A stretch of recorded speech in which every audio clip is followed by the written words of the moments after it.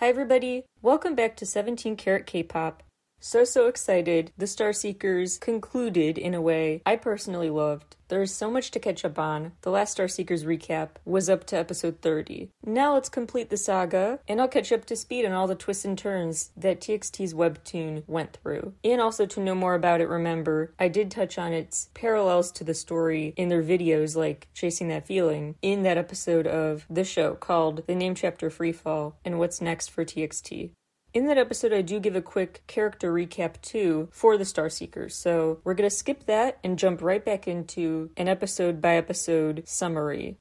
Quick refresher about the webtoon, episodes 1 through 30, we talked about on past episodes, but I'll run through some general plot points really fast.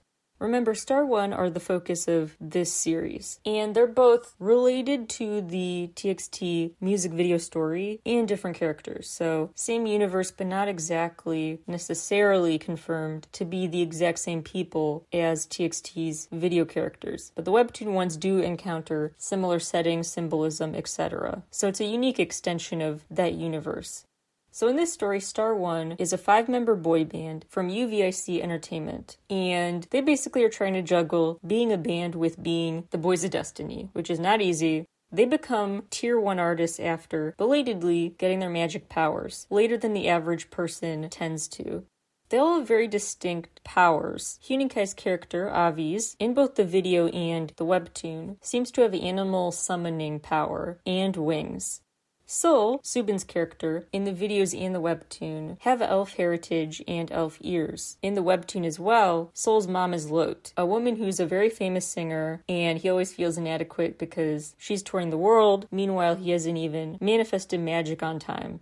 Bumgyu's character is Viken, associated with plants and healing. Taho's character is Taehyun, who has the spell book with him as his go-to, and has wizard and owl heritage.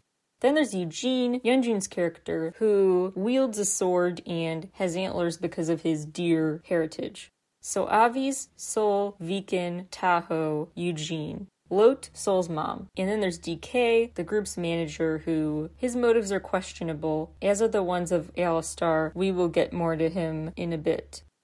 The TLDR for each episode. Episode 1, Star One fill in for an absent Tier 1 group when they are still a Tier 2 group, and get, to put it lightly, a lukewarm reception. Episode 2, Sol manifests magic at last, saves the day when the enemy shows up to the performance. DK introduces himself to the group, and they have bad feelings, wary first impressions. Episode 3, DK puts Sol through this life-threatening test for his magic that makes Sol mad. Like, why'd you risk that? It's the equivalent of, like, teaching someone to swim by pushing them in the water. Then he takes them to Magic Island, the spot where magic powers, if you practice there, are going to be 100 times more potent. Episode 4, they visit the fortune teller, much like they did in that tent in the Frost music video. And the sole physical token reminder this was not all in their heads after it poofs away is that spellbook. Episode 5, DK teaches them about causalities. The premise of every time you use magic, there is a physical toll it takes, a consequence. More on that later. Episode 6, the members really have to fight to help Eugene get a spotlight, because the CEO of the company doesn't care about hurting his feelings. He wants Eugene to stay in the background because he hasn't developed powers yet, and he wants magical power-filled members to steal the show. Episode 7, we learn that Taho has a magical ability to read from this spellbook when others can't. It looks like blank paper to them, but he can see text and illustrations over time become visible. Meanwhile, he's watching a YouTube live stream with his YouTuber friend, Jinyun, who has causalities chronically because he tried to take a shortcut to mastering magic. Yeah, patience is a virtue is kind of a moral of the story there. Anyway, so he needs help. So Taho bears a causality and decides to borrow power to send a healing bird over to Jinyun, which works. Episode 8, Eugene encounters this magical cat, much like in their music videos, not to be trusted. He starts to actually just take care of this injured cat in episode 9, which is part of her plan. Episode 10, Sol has a premonition that comes true, so now we learn Sol sees the future. Episode 11, the enemies are back to fight. The cat asks if Eugene wants power. Yeah, turns out the cat talks and says she can stop time for temporary periods. She also is adamant she's out for something. We don't know what, but she's crossed through multiple worlds just to get to their world and retrieve something. In episode 12, he says yes, and the cat gives Eugene power. So now he's indebted to her. Yikes. Episode 13 is fight scenes. Episode 14, they shock the villains by really holding their own, without much practice, showing they are indeed the boys of destiny. Episode 15 shows a flashback to Lot's regret for kind of giving her son the cold shoulder growing up. Like, she wasn't really emotionally available listening to his needs. Episode 16, Sol is in the hospital fed this purple potion, which will be very notable as the story goes on. 17, the cat confirms she opened up the origin, whatever that means, then poofs away. The guard says he can't say much more, but does confirm these magic potions are good supplements for their power. They'll give them an energy boost. 18, Alistar tells the Magic Island origin story. Magic Island theme park is what humans see. It's kind of like in Harry Potter. There's the average train station and the platform 9 3/4 visible for the wizards to walk through. Kind of like that, because Magic Island theme park, just your average theme park for mere mortals. But for Star 1 and the like, magical people see the hidden recesses of the park that are magic literally. Episode 19, Lot warns them, don't trust Alistar. 20, Alistar complains a lot that these kids don't know any better. He's a power-hungry, annoying jerk. 21, Lot somehow persuades this guy Banya to transfer his power to her so she can lead their sect. 22, the potion supply Star 1 get is now limitless, which should raise an eyebrow. Meanwhile, Lot says she's going to be kind of a plan coordinator, main operator, basically, others report to, for the Dragon Sect mission. And she says now they have to find the black water, which is actually used as the main potion ingredient, but they don't know that yet. 23, that chapter is a lot about emotional development, dynamics changing among members, less about a plot, but they do enter Dragon Peak, so we get our first look at this sub-area of Magic Island. 24, Sol continues to have premonitions. 25, Alistar shows off this big fancy library, but seems hesitant to respond when asked if he could explain more about this mystery spell book. Meanwhile, they're spying on DK secretly, not trusting him. Alistar is not. 26, they practice their magic. 27, it really sinks in the powerful impact Star 1 is having on fans. It's making them feel a new sense of responsibility to use their influence for good, so they're literally, but also metaphorically, lifesavers to their fans.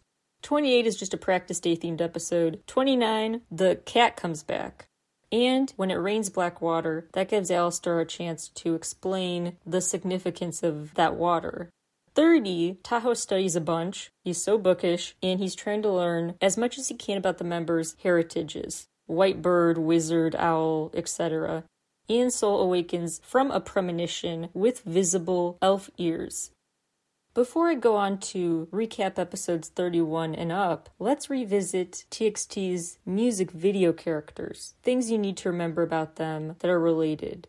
Bumgyu, the tree spirit character Viken, is the character in the webtoon and the videos focused on what happens in Room 17. I didn't plan that, but it seems to shout out the show. I'm touched. Anyway, Room 17 is a part of their short films and the webtoon. It's where, long story short, some shady behavior is happening as they try to experiment, and Alistar tries to figure out what to do with the spellbook, how to get more pages to become visible. His character in TXT videos seems the most focused on his phone amid chaos. Yet in the webtoon, his character is quite anti-phone, and one with nature, really. Bumgyu in the videos keeps getting close to help and then is self-destructive and sidesteps salvation, like the way he steps on the spellbook instead of using it in Blue Hour. He has tools to help his journey that he ignores. Huening-Kai's character, Avi's the bird, the part bird, he has those angel wings in the videos as well. Subin's character, the elf Sol, is looking for his identity, his true name. That phrase true name is used a lot in the webtoon, and his message on the foggy mirror in TXT music videos was, "Remember my name." Taehyun's character, Taho, the wizard, the bookish character, he's with the book 2 in and just kind of preoccupied, introverted in the music videos. In both cases, he gets literally chained up, but later freed.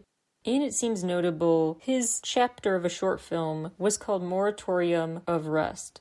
Both the concept of a moratorium, death, and the concept of rest, newly relevant in later webtoon chapters, you'll see.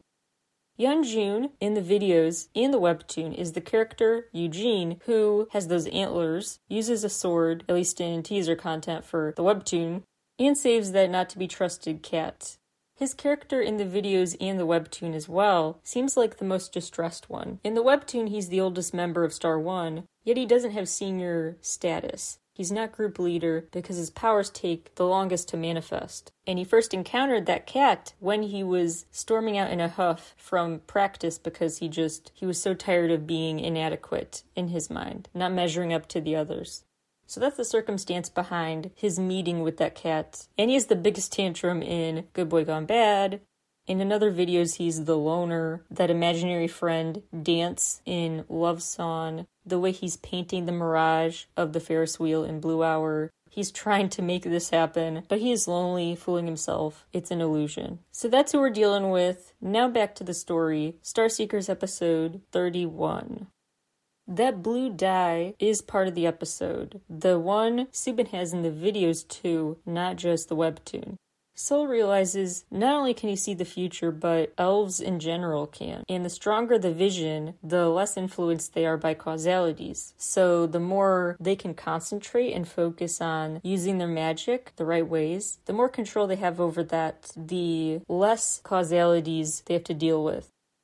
DK arrives and tells the members, "You got invited to perform at the London K-pop Fest." And they're really psyched, but Sol had a premonition the Dragon Slayer clan is going to show up and wreak havoc, so they decide they're going to maybe not risk it, but they also see it as an important step, because Alistar and company have been so insistent that they have to leave and quit Star One activity. They have to pick one, musicians or Boys of Destiny, so you better save the world instead of being musicians. This is the ultimate test to prove they can do both at the same time.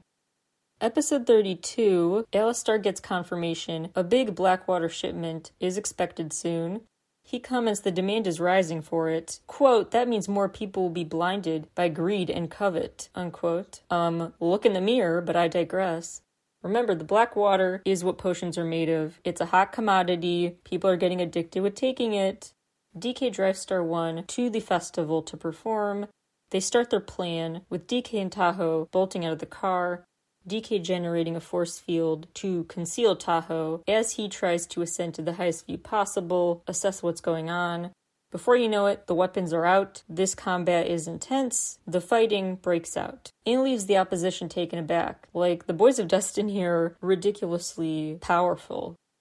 Episode 33, Taho is struck with a causality way earlier than expected, and Lot, meanwhile, continues to, without the members knowing at all, having any idea, work for the opposition, this dragon sect working against them. But she orders them, hey, go easy on them, don't hurt them, more than you have to for the number one thing I'll prioritize, which is getting that substance and making sure they are under control and going to cooperate whether they want to or not, with the Boy of Destiny magic being needed for this End Times Day we'll talk about later. Episode 34, honestly probably the most vivid, beautiful, colorful, visually marvelous. Anyway, the fighting continues.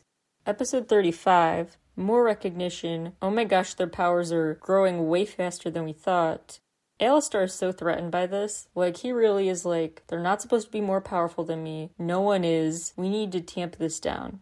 If you haven't noticed by now, yes, the potions are analogous to steroids or some other substance that you can make a profit on if you want to monopolize the market, and Alistar basically does. So both for profit and greed in terms of power, harnessing their power, or just, suppressing it, making sure they don't surpass him in terms of power. That's why Alistar is intentionally getting these boys addicted to the potions. Episode 36, DK continues to point out why they should maybe be more hesitant to go to the potions as a source of an energy boost, because those were always meant to be a supplement, not a central part of their toolkit. Meanwhile, the longer they're on these potions, the more irritable and unlikable they are, the more they bicker with each other, the more they have trouble sleeping. So the long-term side effects of the potions were intentionally concealed from their knowledge. There's really a deep message there, not just about the greediness of Alistar with these potions, but with the way he is weakening Star One, not just physically, but by weakening their sense of togetherness. Their unity is dissolving. You could argue even more than the physical toll, the toll on the group is getting psychological, and they're turning on each other. The internal conflict he stoked is maybe the most dangerous part. They need each other. That's the lesson. Meanwhile, the boys start wondering what the true motives are of this dragon sect, because they seem to go a bit easy on them. And as a reader, we know that actually what happened is Lot took over, and her orders included go easy on them. Episode 37, there's a nice moral of the story to kick things off, because Viken hugs this tree and is like, this is way more rejuvenating than those potions. Go prescribe yourself some nature. Tahoe is increasingly worried. They are developing this tolerance and resistance to the effects of the potions. They have to keep taking more and more to get the same high they did at first. And Viken does pass on his healing power to Tahoe in a snap, so that he doesn't need a potion, so that he can keep avoiding resorting to potions to feel better. At this point in the story, the members don't know what the audience knows, that the potions are made of the black water, and DK doesn't want them to find out. And he recalls this memory of this creature who told him, quote, "Your only job is to serve as my eyes and ears. Never tell them anything related to the end. You may not intervene in matters of this world," unquote. So wherever the heck DK's origin story lies and who he gets his orders from, that's really weighing on his mind. He doesn't want to tick off whoever sent him here. There's a really sweet scene between Viken and Tahoe next in the library, where Tahoe is still poring over books, researching their origin stories, elf heritage, deer heritage, etc. And Viken points out, hey, don't overwork yourself. Like, I'll blackmail you into not overworking yourself. If you overstrain your eyes working too hard, I will take causalities for using healing magic to help. It's just so interesting at a deeper level, those moments where they talk about using causality and how every way they try to help others has something it takes from them. So it's a way to feel like you are responsible for maintaining the well-being of a community, not just yourself. Just an interesting reminder, told in a typical playful way from Viken. Basically that self-care isn't selfish. Then you can bring your best self to the table, not have others worry about how you're doing if you're overdoing it. Also in this talk, Viken says, we can't resolve these issues overnight, so what's the rush? Take this one day at a time. It's okay you don't know everything yet. But he does say he's counting on him because he does not want to do this studying himself, so he appreciates Tahoe's effort. Episode 38, Sol is really feeling inadequate, because his special power of seeing the future, he views himself as a failure. Like, I can't even do my main special power correctly, because this past premonition was so blurry, and I couldn't control it. I haven't been able to channel my power into forcing myself to witness longer, clearer premonitions. He does continue to find therapeutic, though, fidgeting with that blue dye. Meanwhile, this cat is staring at him from a distance, this evil cat. The next morning, Eugene lashes out at the others, and Viken remarks, oh my gosh, you've been getting more irritable lately, not sleeping well, etc. Viken tries to heal him with a literally magic shoulder massage, which does help a bit, but it's undoubtedly the potions are taking their toll. This group is more disjointed than ever. Meanwhile, Lot and the rest of the dragon sect are planning their next move. They have the water, now they have to find the recipe for how to use it. So they split into 2 teams. One is just a decoy to kind of fake out the boys if they come after them. Also in this chapter, some new pages in the spellbook become visible to Tahoe, at least partly, and a clearer part he can see is this image of a warrior with antlers, which kind of makes him do a flashback, thinking of all the times in the past, the horns, the deer, antlers, etc. were imagery or conversations relevant to Eugene in his backstory. Episode 39, Lot continues to be so motherly and refreshingly a leader prioritizing each member. Like, don't go too hard on yourself. Rest and recharge is needed. We got you. We'll cover for you. That is an interesting theme many parties have in this story about the need to prepare for a marathon, not a sprint. Similarly, Tahoe later says, at the sound of danger, let's just do what they said, stay back where it's safe, let the grown-ups handle this, because we don't want to stretch ourselves too thin before our big mission, and Viken's like, that's my guy. They really are showing maturity in these later chapters, and patience. Episode 40, Alistar reveals his crew, the Dragon Sect, they've lost the Black Water more than once. They've gotten it and had it taken before. His ego is so bruised, he never got over it. He's paranoid about it getting away again. Despite the self-care talk, the talk of taking it easy, turns out the boys had to go where duty called. So they're in on more fighting. They did not just stay home and sit this one out. But they said, fine, if we do this, we have to tell each other we're going to call for backup if needed. So if you get stuck, don't try to handle it alone. Call for backup. So Viken is quite shocked to see Eugene in a sword fight, in a brutal back and forth, alone. Viken's like, why isn't he calling for backup? We could help him right now. Viken and Tahoe separately find out during this battle, while in hiding, that Lot is part of this Dragon Sect, this group working against them. The episode ends with Eugene hit by a causality, now without a potion to help with the relief. Alistar does jump in right in time to save him, kind of, but we'll see. Episode 41, unlike ever before, Alistar goes in on the fighting. He's done with Eugene. He's like, it is time for me to shine. He literally says he's going to crush their morale, and he's just so ready to reclaim glory and fame or whatever. It seems notable that all I see are, in the illustrations, 7 potions left. More pages become visible to Tahoe, including the phrase, who shall not eat dogs? He has no idea what that means. He also reflects on the nature of free will and how much this magic and when it manifests or when it can't be reined in is really still in their control, or even able to be something they eventually learn to have under their control. Quote, I feel like we've been forced to do things against our will, be it getting to know people, good or bad, or going through events, good or bad, unquote. We'll get to that more later. Key theme. Episode 42, Alistar keeps complaining. Again, he's been embarrassed. His colleague says, we will not let you down again, but I encourage you to give me permission to open up an emergency backup stockpile of potion. We can win this, but we should probably use that, even though you wanted it reserved for the end battle. Eugene wakes up, becomes conscious, Tahoe in the room too, watching over him. He tries to show him a book page, and it sounds like it's not visible to Eugene. It doesn't seem visible to anyone but Tahoe in the main cast of characters.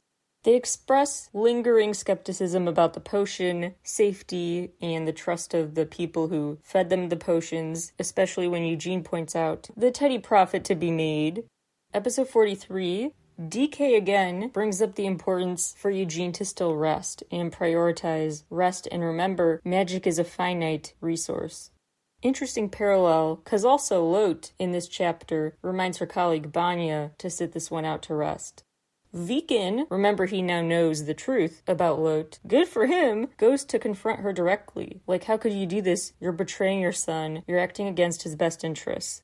The illustrations are really, really well done, even more so than the others. Like, her genuine smile is really conveyed, despite him talking about stuff that makes her feel very guilty. But as he talks about his desire to look after Soul, you can tell she's genuinely so touched and grateful that her son does have Viken to look out for him. And she apologizes to Viken for what she's been doing in a moment I find very symbolic and possibly going to be recreated in a future TXT video, the moment her face literally cracks like a mere broken and dripping blood. Episode 44, DK arrives and projects a force field around Viken and Lot, so Viken can work his healing magic uninterrupted. But good for Viken. Even this incident did not make him go easy on her. He still presses Lot for answers. Like, why are you doing this? You're hurting your son. She apologizes and says she'll explain more after the big end day. Viken recalls Alistar's version of events, saying they told him the world will be better after the Dragon of the End comes back to life. Lot responds, indicating surprise that Alistar framed it that way, and disagreement with that characterization. Lot does admit she did cause a scene as a decoy, a distraction, and admits her team has been looking for something, but they didn't find it. But they did find some useful info. So she tells him, you'll learn more, go to room 17. I hope you remember room 17 from TXT's previous short film. Meanwhile, Tahoe loses his spellbook. So despite losing their tools and their concentration, this is an ideal weak moment to get your opponent, the opposition just gives up too. They're done with Star 1 for the day, furthering their suspicions that they're ordered to be kind of cautious, not more harmful to them than necessary. 45 and 46 follow what happens when Viken enters room 17. Yeah, there was no lock or anything. And Alistar is in there with a colleague and Tahoe's book. And he's using the spell book with different magical tools. He's trying to figure out what other object should be used in conjunction with the spell book to really fully activate its power. And he's coming up short, so he's like, let's go find other magic objects, then come back and try those. Although Alistar seems to be making the rookiest mistake, frankly, by leaving the door unlocked, then Viken makes a rookie mistake, if you ask me, and decides to not really wait super long. So, he jumps off the stair railing to the first floor of this office space right away. So the second Alistar and his colleague walk away, Viken goes down to snatch back the book. If I were him, I would have waited a few minutes just to be sure they really left and didn't go back because they forgot something or changed their mind. Because they do, they go back and they see him. They catch him, and they're about to just pin him down and tie him there. But then some big destruction sounds like it's afoot nearby, so they go run to investigate, and Viken, while they're distracted again, runs away with the book. He again in that chapter was really defending his friends more than he used to in this story. He really accused them to their faces, fearlessly, hey, you took my friend's book, give it back. Totally undaunted. He also found out when he was overhearing them before he made his appearance known, they did indeed intend to get the boys addicted to the potions. Sol, as he fidgets with that blue dye, he sees the appearance of kind of a feminine image, like a ghostly outline of a woman, a floating, glowing spirit before him, who I hope you recall we saw in TXT short film in the past too. She was definitely alluded to. Episode 47, the four of them rush out to find Viken. Eugene said he was going to do that by himself. Of course, the members went with. They won't let him do this alone. But they all get blocked before they can even pass the gates. Because under orders, they have to be kept there no matter what. Magical chains get thrown on them, reminding me of the Puma-era chains, to prevent them from escaping. Episode 48, Viken continues to be on a roll and confronts DK now. He's like, what is going on, really? And he opens up, it looks like the opposition plans to just kill anyone who won't fit into their picture of an ideal utopia in the future. DK says he'll open up more, but now is not the time, let's get out of here. He also has that look on his face Lot kind of did when talking to Viken. Not really pride, but kind of pride. Admiration when he talks about the lengths he's going to go to defend his friends. Eugene, while chained up, gets big mad, and it's like a Hulk moment, and he turns into his antler-wearing, sword-wielding self and literally breaks his chains. Meanwhile, that cat is back, spying from a distance. Episode 49, Secrets Out, Sol finds out his mom has been part of the opposition. Naturally, he's grieving beside himself, while one of the members of her group approaches them and says, I take responsibility for most of what happened to you, and it's not her fault, don't blame her, about how all this unfolded. He also admits to acting out of fear, which is a super meaningful moment, because you'll recall in early episodes, they were also shocked when DK talked about fearful moments. Like, someone like you? Being scared ever? What? Now they have the same reaction to a different person who seems like a tough guy. Like, fear is something externally tough-looking people have too? Episode 50 is a super must-not-skip chapter. I'm just going to quote it verbatim. The boys finally get a fuller backstory for Magic Island and what comes next. One day, a magic island, superpositioned on another world, was created, and magicians appeared.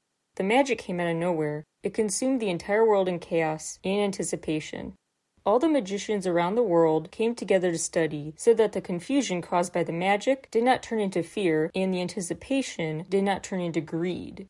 However, once they learned about the reincarnation of the dragon, they split up according to their true motives.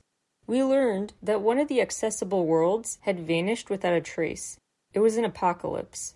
The dragon at the end judges the world and brings the end to it. The emergence of Magic Island and Black Water are omens of the dragon's coming. The emergence of the Boys of Destiny is also a sign of the dragon and the apocalypse. The world has ended after facing ruthless attacks from the dragon. That's why we thought the Boys of Destiny might help us with the judgment. Now that you are here, the dragon will make judgments and begin ruthless attacks. We desperately want everyone in this world to survive, including those who cannot use magic, unquote. This is a really interesting one to reflect on in terms of deeper character traits and motivations. That this is about people who all came together trying to use magic for the right reasons, but they became blinded by their separate greeds and desires, and that blindness took them in different directions. That fracturing led to power struggles, disproportionate power dynamics, and now you have different groups of people, some who encourage this Dragon to the End Judgment Day for a new world, others fear it because they now are not on the same page about, do we live in a world like us or coexisting with non-magical people? They have different views of what utopia is. Equality and differences versus uniformity. And peace, they assume, is inherent to uniformity. Yeah, big social commentary here about how people view the world, and unfairly, I would argue, often view diversity and peace as mutually exclusive. It's also really an interesting moment because the boys comment on, like, we know the feeling, because they used to not have magic too. They were the lower tier artists viewed as less than because their magic wasn't manifesting at the rate of others. So as they hear the story, you can imagine they're putting themselves in the shoes of the muggles, basically. Sol reacts with a ton of anger. He's still obviously really trying hard to process the betrayal of his mom and all the secrets.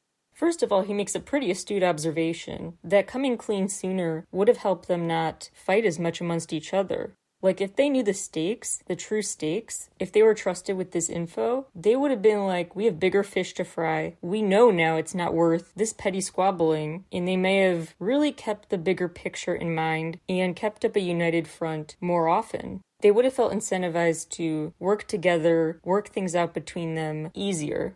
He also views her as more selfish than sheltering him. And Lot is pretty humble in that moment. Truly sounds like she's hearing her son out and says, you're right, and maybe I was also blinded by greed and just a lack of awareness of the full picture. You see that with Alistar too in these characters. The adults in the story really do not think highly of what youths believe. They always think they know better, and that's a big theme in TXT's whole story, pushing back on that notion. Episode 51, the boys put on apprenticeship robes, and I call that out just because I feel like in a future TXT video, that may be the wardrobe for it, so if so, you heard it here first, that was from the webtoon. If that doesn't happen, I never said anything. We are once again reminded how key the blue dye is to Sol, because he comments on he remembered to bring the dye with him, but not his phone. This is his number one go-to now. The colleague before, who confessed to kind of orchestrating quite a bit of Lot's group's behavior, he said they should blame him instead of her. That guy says the Dragon Sect is trying to suppress info about those potion side effects, and admits they use this potion to keep people under their spell.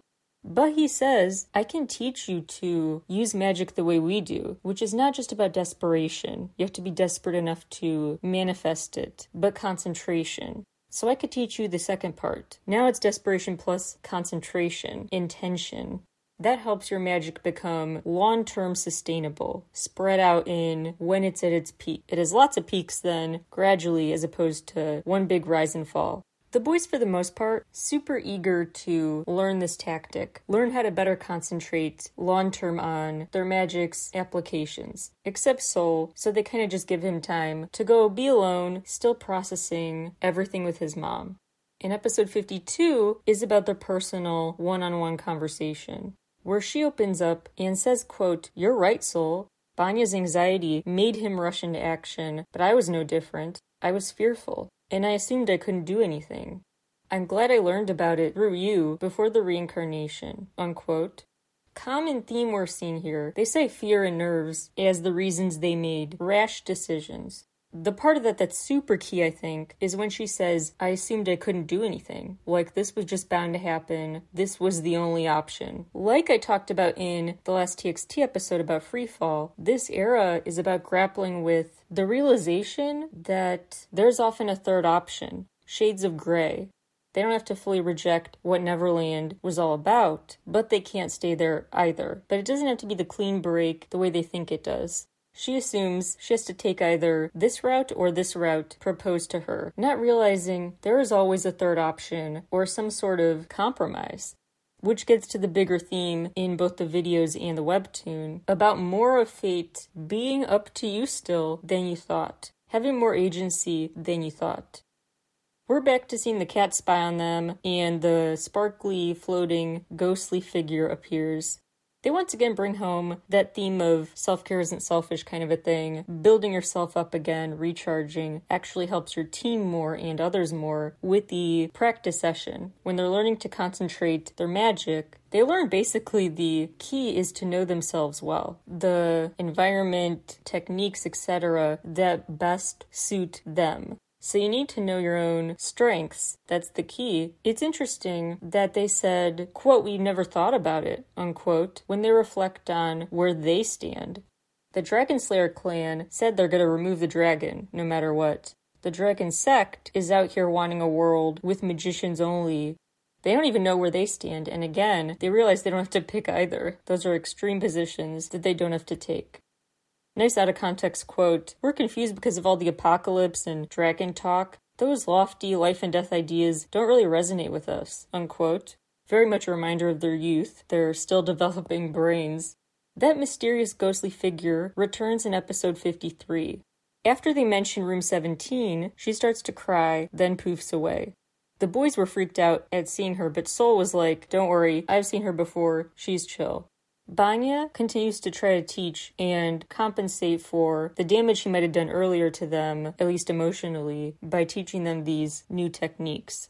It's interesting because he keeps talking about his regret for working against them. And Eugene responds, quote, "Is it a clan thing to make a mountain out of a molehill?" unquote.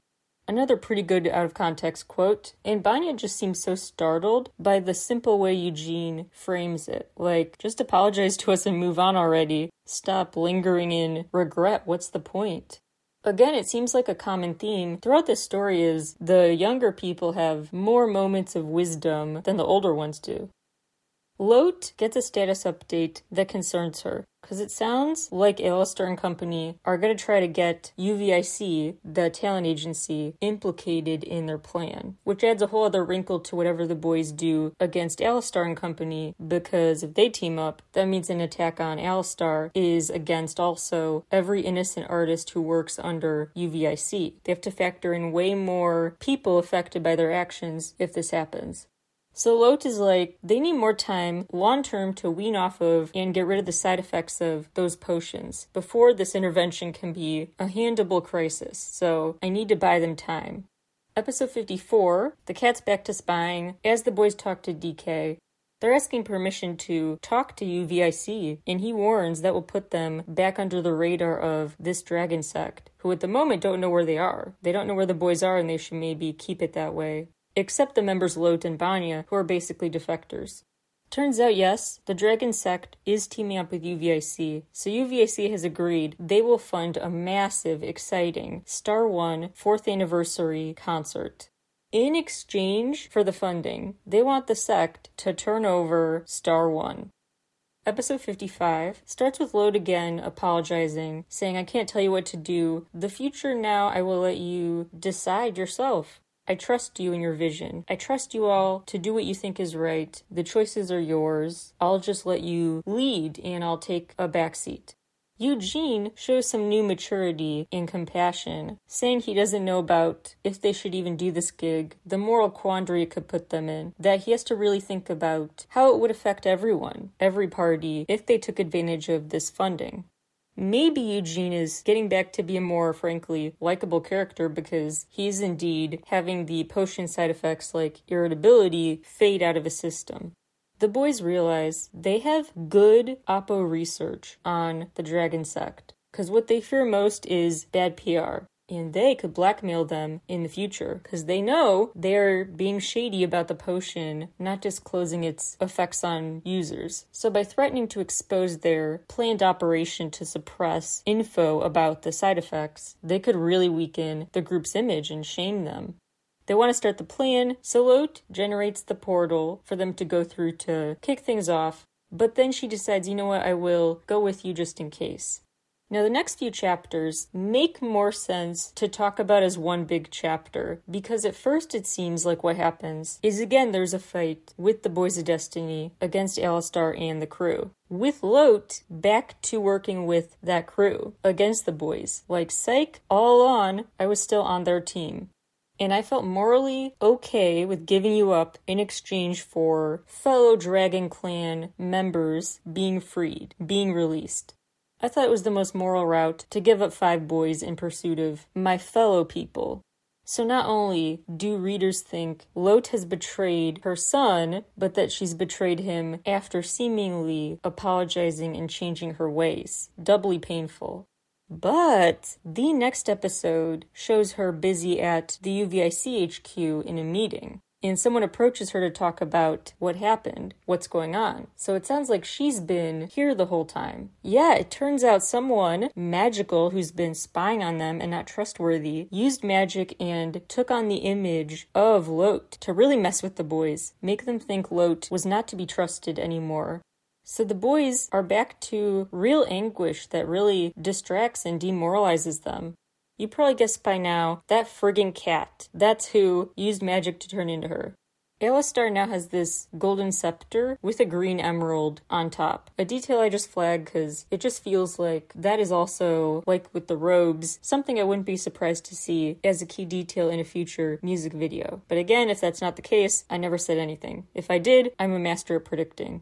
Really interesting comment from this cat pretending to be Lode. Quote, "You're not even strong enough to be a liar like me," unquote. Episode 59, someone's trapped in ice, there's lots of fire, powers are out of control. Viken and Eugene especially lose control. Like Eugene's horns, he's in his own altered state. Viken is in full plant mode. He is really out of his element too, like lost control of his own actions. Episode 60, Lode now has 3 new big goals. Kill the cat monster, keep her colleagues safe, keep Eugene and Viken from continuing this spiral. This is pretty clever if you ask me. Lode plans to magically link the minds of 2 members to 2 members, so they can telecommunicate, but not 4 ways, just back and forth to each other. Avi and Viken, Sol and Eugene. So Avi can tell Viken, telecommunicate the message she wants him to. Sol can communicate to Eugene, hopefully kind of retake the reins.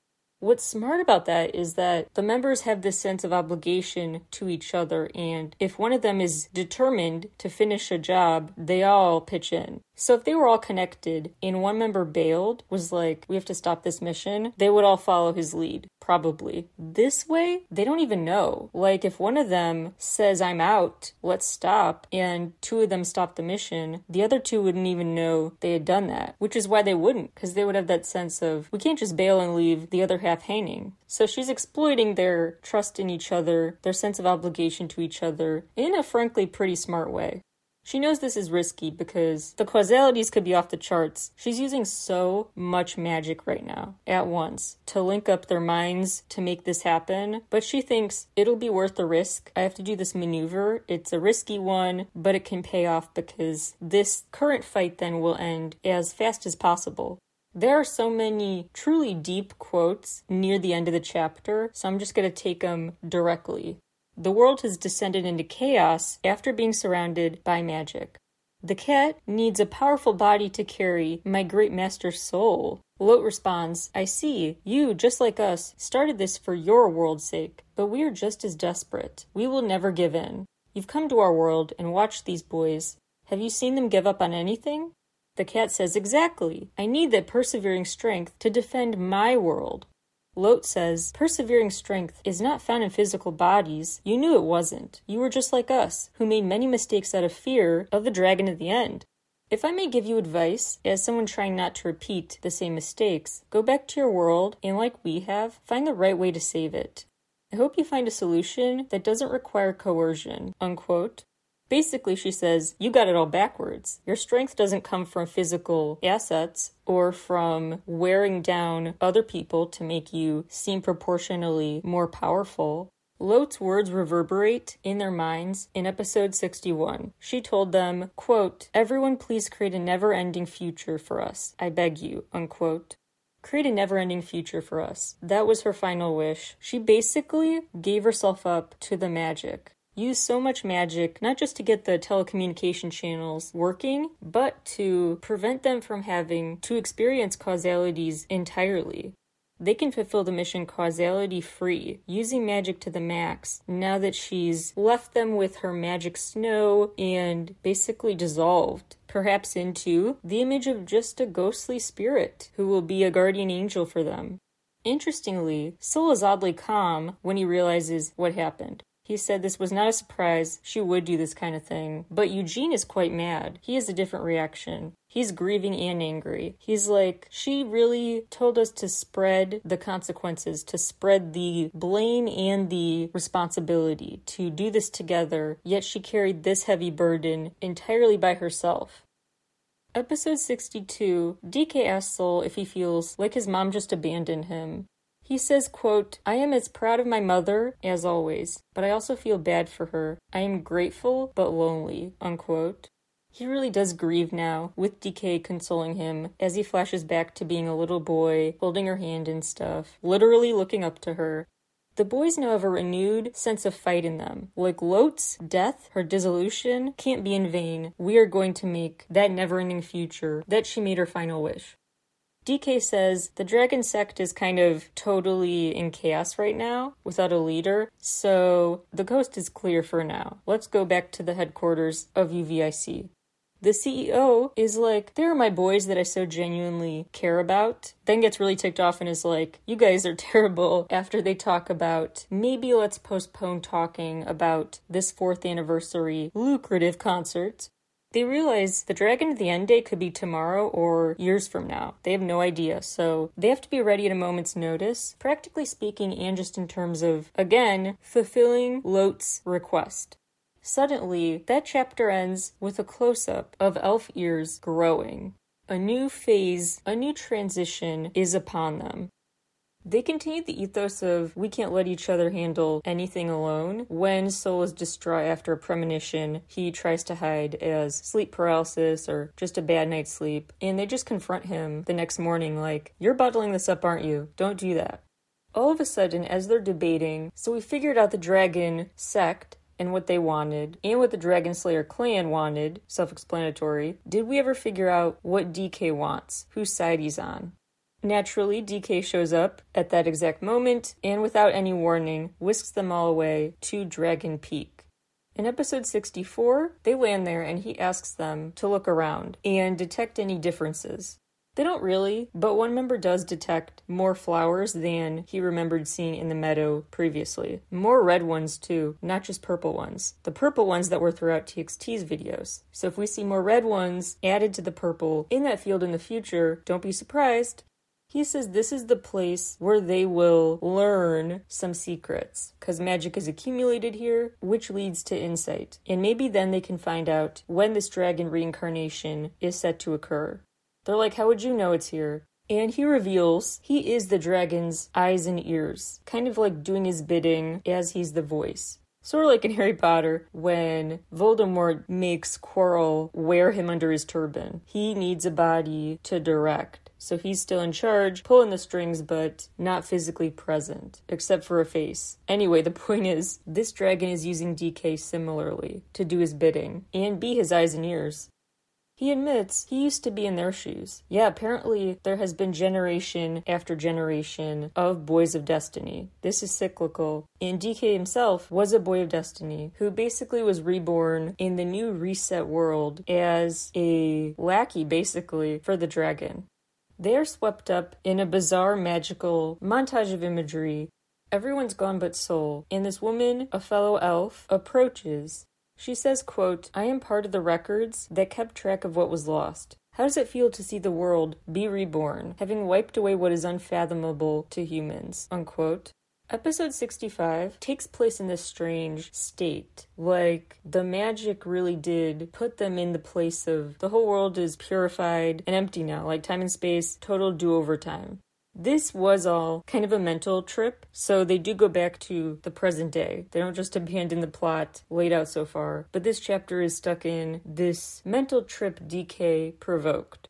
And this elf woman, long story short, talks to him about this beautiful new world that is a clean slate. But he remarks he doesn't like this. It's too pure, it's too beautiful. None of his friends are here. Other humans are flawed, that's why they're not here, but they make life worth living. So he feels like this isn't right. But she warns him, quote, you're trying to fix the world that the dragon, after watching for a long time, deemed beyond repair, unquote. Sol says, quote, I alone cannot make a difference, but even if it's a difficult path, it's worth trying with the help of others. This has been and will be the story of my life, unquote. It seems to me like it's Sol who then gets the spellbook summoned to him. But I thought that was Tahoe's thing. So then I started thinking, wait, did I mistake Sol for Tahoe here? I don't know what's happening. But Tahoe or Sol gets this book and also says, quote, let me meet with the wisest being here, unquote. And now, a giant snake shows up. Kodal, god of wisdom. Kodal asks him, what do you want to know? Like, almost like he's a genie. Ask him whatever, but it comes at a cost. He can give up a body part to get an answer. So Sol gives up his right eye vision and worries this is like a deal with the devil with that elf woman's guidance in his head about he must, quote, abandon the purity of the elf and put your life on the line to turn to evil, unquote.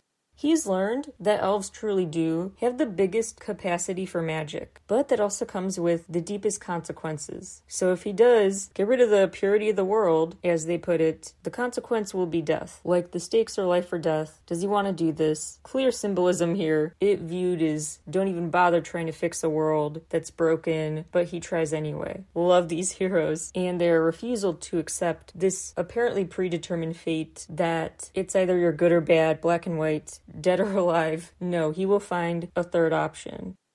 DK shares a long monologue with his backstory a bit in episode 66, saying he was very shocked that these boys never gave up. Like, he has been watching the cycle of Boys of Destiny give up again and again, take the easy way out. He's kind of implying each future group of those boys did just hit reset. They chose option A, not option B, keep fighting for a better world with what you have and who you have.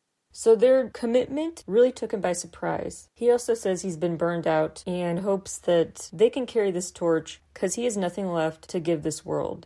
He says, quote, I'm sorry to say goodbye like this. I look forward to the future of your world. I will keep rooting for the future of your world. I hope you take a different path than ours, unquote. And with that, he's gone. They realize why the Dragon Sect was spying on DK. They were so wary of him because they also viewed him like the Boys of Destiny. You're a sign of the impending end of this world. Meanwhile, this concert is still happening, this anniversary concert. So now they're like, do we cancel it or do we do it even though the dragon might show up mid-show? They decide that's inevitable based on the premonition it's going to happen. So let's just spend our last day with our fans.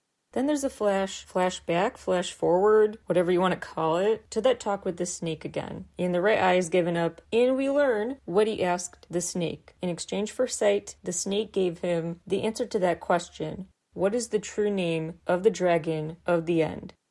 It's Son of the Star. Something they puzzle over in the next few chapters. Like, does that represent the dragon song? Or does the dragon just listen transfixed to the song? Do they mean a literal song? Or is this more of a metaphor? How do we interpret this? Suddenly, no one teleported them, no one did this on purpose, but they all end up popping into Magic Island theme park. Remember, that's where there's real magic. The mere mortals who are tourists there, they don't realize it. They're just cosplaying magicians for the day. Including themselves. They see little kid versions of themselves in this park, just playing magician. They're kind of shocked, like, does this mean we met before and it was wiped from our memories? Like as a kid we knew each other? Those boys they watch sing the song together that simulates magic. They're playing magic by singing a special song. Now they're thinking, if we can tap into this forgotten memory more, maybe we'll figure out what the Song of the Star is. We sang it before. Episode 68, the boys are back in a rehearsal room, a dance practice room, and that blue dye is gone. They realized that dye was used as like a single-use magic item, so it disappears after use, and that was what had poofed them into Magic Island. So in a future TXT video, watch that dye for its one-time use, even if it's not the exact same use as the webtoon. Its presence is noted, and it serves as this key tool for being guided to the right answers. As the boys try to keep each other motivated, staying strong, Soul admits he did give up that sight for the answer to the question. They're backstage in the hair and makeup department, preparing to hit the stage for that 4th anniversary show in episode 69. They learn about more of their true names that seem to just be coming to them. We will get to that at the end. They discuss their true names, then the show starts. Sure enough, the dragon arrives, just like in the premonition. The flashback is recalling that elf woman advising, quote, "We only live with what we're given. Your body cannot handle taking something you were not born with," unquote. This is such an interesting recurring theme that taking it easy on yourself, only doing what you can do in your role in this, and trusting others will fulfill their roles too, leaning on others, trusting others to do their part, is not mutually exclusive from trying your best and going for the gold. She also reminds him summoning power is different, and he's been doing a lot of summoning power, but that's just borrowing power. Using your power is different. Quote, "You must fully accept the power and infuse yourself with it," unquote. Basically, get in touch with the magic, recognize the magic that's been inside him all along. The final episode, 70, they recall being told through that look through the dragon's ear, they call it, that DK helped facilitate. They learned one of them has the power to summon Kalavinka, a force more powerful than even the dragon, who sings that magic song about peace. Here's a somewhat corny, but I find touching, quote during this chapter. "The key to unleashing magic is longing. If the strong desires form magic and stay near us like ghosts, what we need now is not magic, but your support." It wasn't about defeating the dragon at the end. The role of the Boys of Destiny was to deliver people's deep longings to the dragon. As a Korean Idol group, we were best positioned to do it. So Soul, the Song of the Star only works when all of us sing it together, wishing to survive and live on. The people in the perished worlds also want to live on, and so do we. Here are desperate wishes, unquote. Note that one of them somehow has conjured up this white flower crown, while still staring at this red dragon they're defeating. With the power of peace and song, that flower crown might appear in future videos. So they're saying what they need is that ghostly presence, like of Lot's spirit. They needed support to go inward and find inner strength. There's another montage of images, memories, good and bad, and they ask, is this place worth preserving, despite everything? But, quote, "There are many kinds of people here. It has everything, making it difficult to describe in simple terms.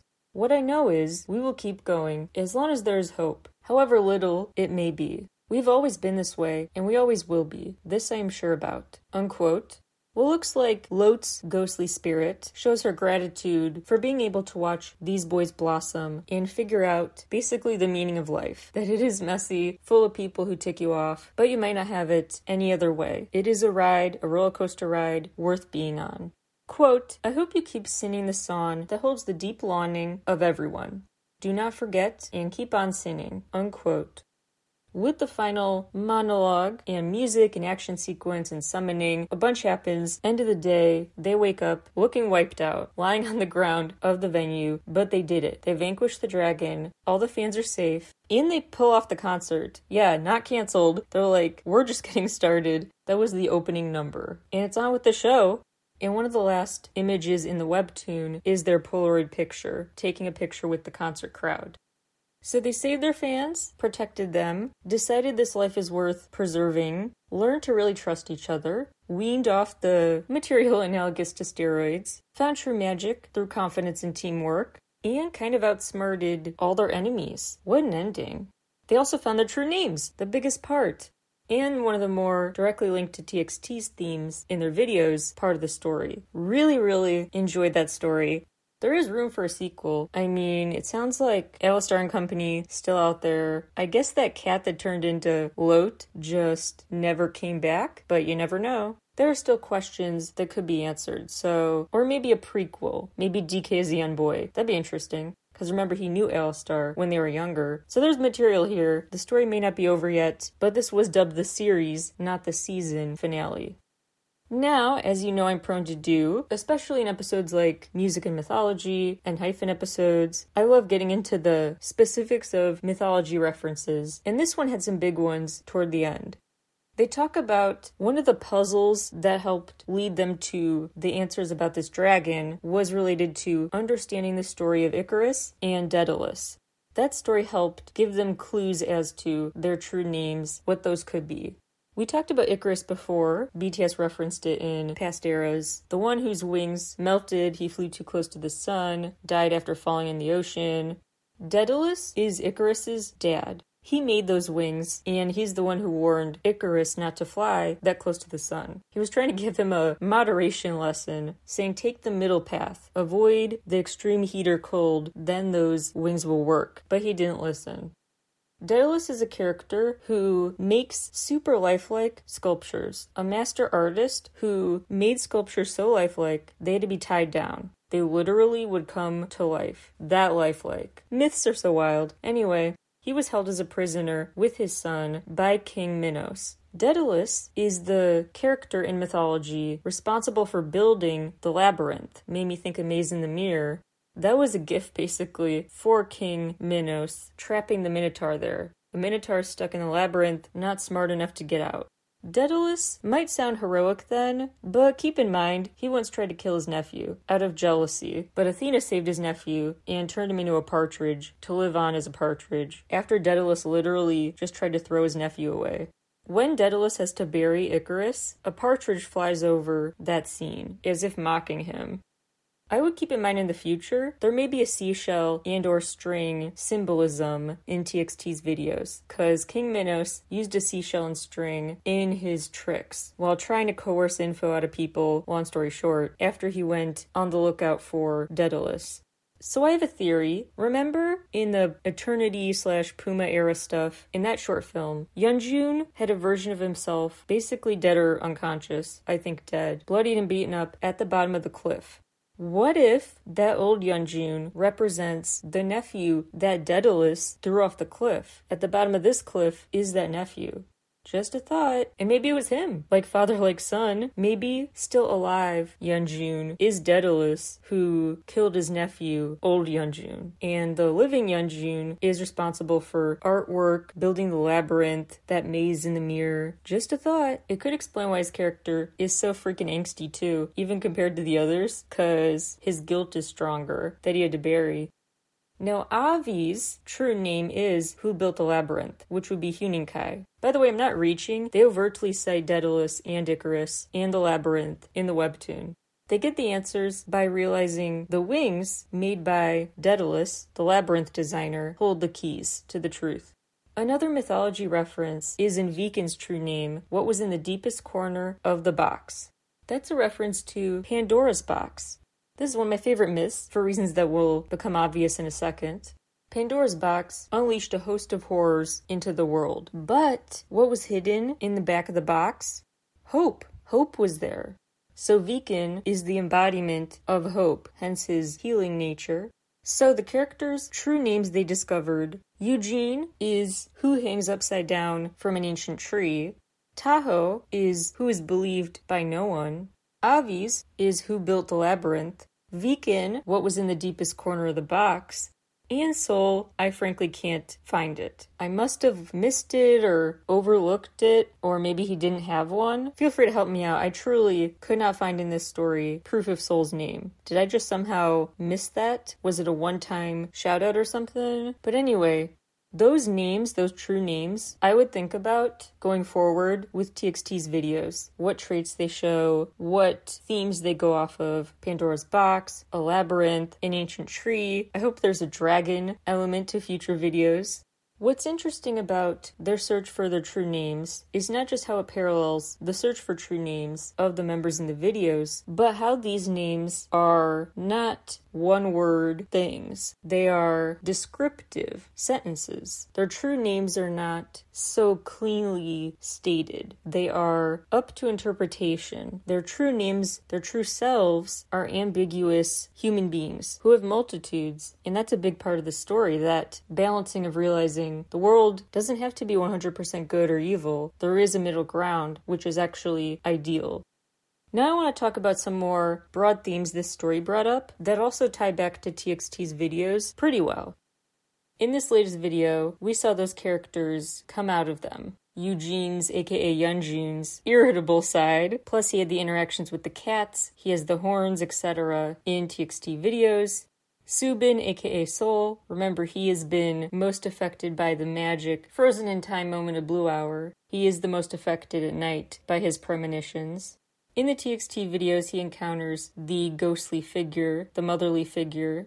Hyunkai's character, aka Avis, has those wings and also has this role really kind of leading more than you think. A lot of the dialogue, at least in this part of the story, is Viken, Eugene, Tahoe, Sol, actually all of them, but Avis. He's a doer, not a talker in the story, I think, and so that goes with Hyunkai's video character, who always kind of is initiating. The first to walk through the doorway, the first to emerge out of the sewer system in the new video. He is kind of calling some shots. Bumgyu, aka Viken, we've seen his plant and healing powers with green light at work. And then there's Taehyun, Tahoe, with that spell book. Plus, both in the webtoon and the videos, we've seen the Magic Island, the fortune-telling tent, the power of the frost and snow, like what Lot dissolved after creating, plus room number 17, the scene where they're chained up in Puma, mysterious figures whenever those show up, think of Banya and company.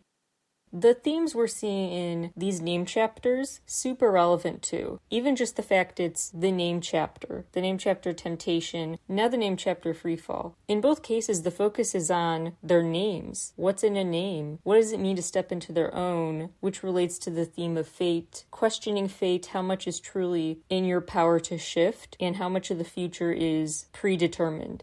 In the Starseekers, the fortune teller says they must be there to learn their true names, and that is what will allow their maximum potential to be reached. They're there to discover who they really are. Hence the Eternity short films focus on that phrase, remember my name. And now obviously, with Chasing That Feeling, they are still figuring out who they are, now in a brand new to them environment. They've also in the past referenced this physical manifestation of using magic, the consequences, the scars and cuts they bear in the video, similar feeling to causalities. But then they can heal each other, like Yeonjun's wound magically healing early on during the dream chapters. Both stories also have a lot to do with the band name, handling tomorrow by knowing you're together. It becomes manageable to live another day in this crazy world with other people. This sense of teamwork is essential to get through life. And over time, that maturity in these Starseekers, knowing what's really worth it to pursue in the long run, who to protect in the long run, who's really going to be there for them.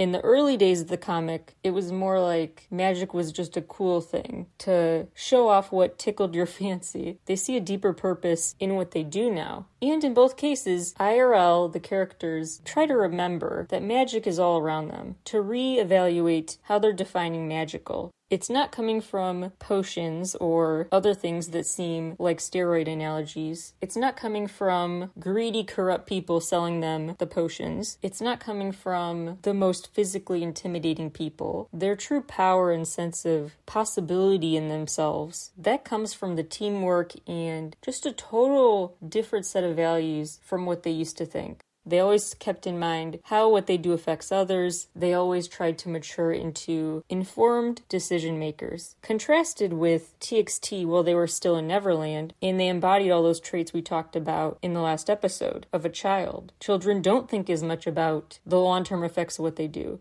They don't think much about the deeper meaning behind what they do. They don't think about why they do it, really. It's just, in the moment, it felt fun. As TXT are now leaving Peter Pan's clutches and able to grow up as a result, they are evolving, maturing, and we see that same change in Star One. And the main current struggles are how to know who to trust in terms of older figures, what advice they're giving you that you should listen to, and what you should disregard and remember you sometimes are wiser than older people. With age doesn't always come wisdom. And navigating the trade-offs of a life in shades of gray, not black and white. Starseekers I see as interrogating false dichotomies like equality versus unity and utopia versus a communal over an individual mindset kind of a thing. The boys being able to live their magical abilities through music versus through literal power, etc. Power and teamwork. They interrogate those false dichotomies through fantastical means. Whereas TXT's story breaks that down, also in fantastical ways, but also with more layers of reality and personal stories roped into it. That's kind of my working thesis about what the story is all about. It's this evolution into more mature people, which inevitably is leading to just profound changes in identity and goals. The story orientation is going where they decide it is as they grow older and realize more and more how much fate is in their own hands. Autonomy is leading to, ironically, more teamwork and a clearer collective vision. That's my take. Thank you all so much for checking out my recap. If you like this, please know I do have other webtoon recaps for the Starseekers as well as EnHyphen's webtoon, so stay tuned for more. I might do more if you're interested. Thank you again for tuning in, and I will talk to you all again very soon. Bye everybody!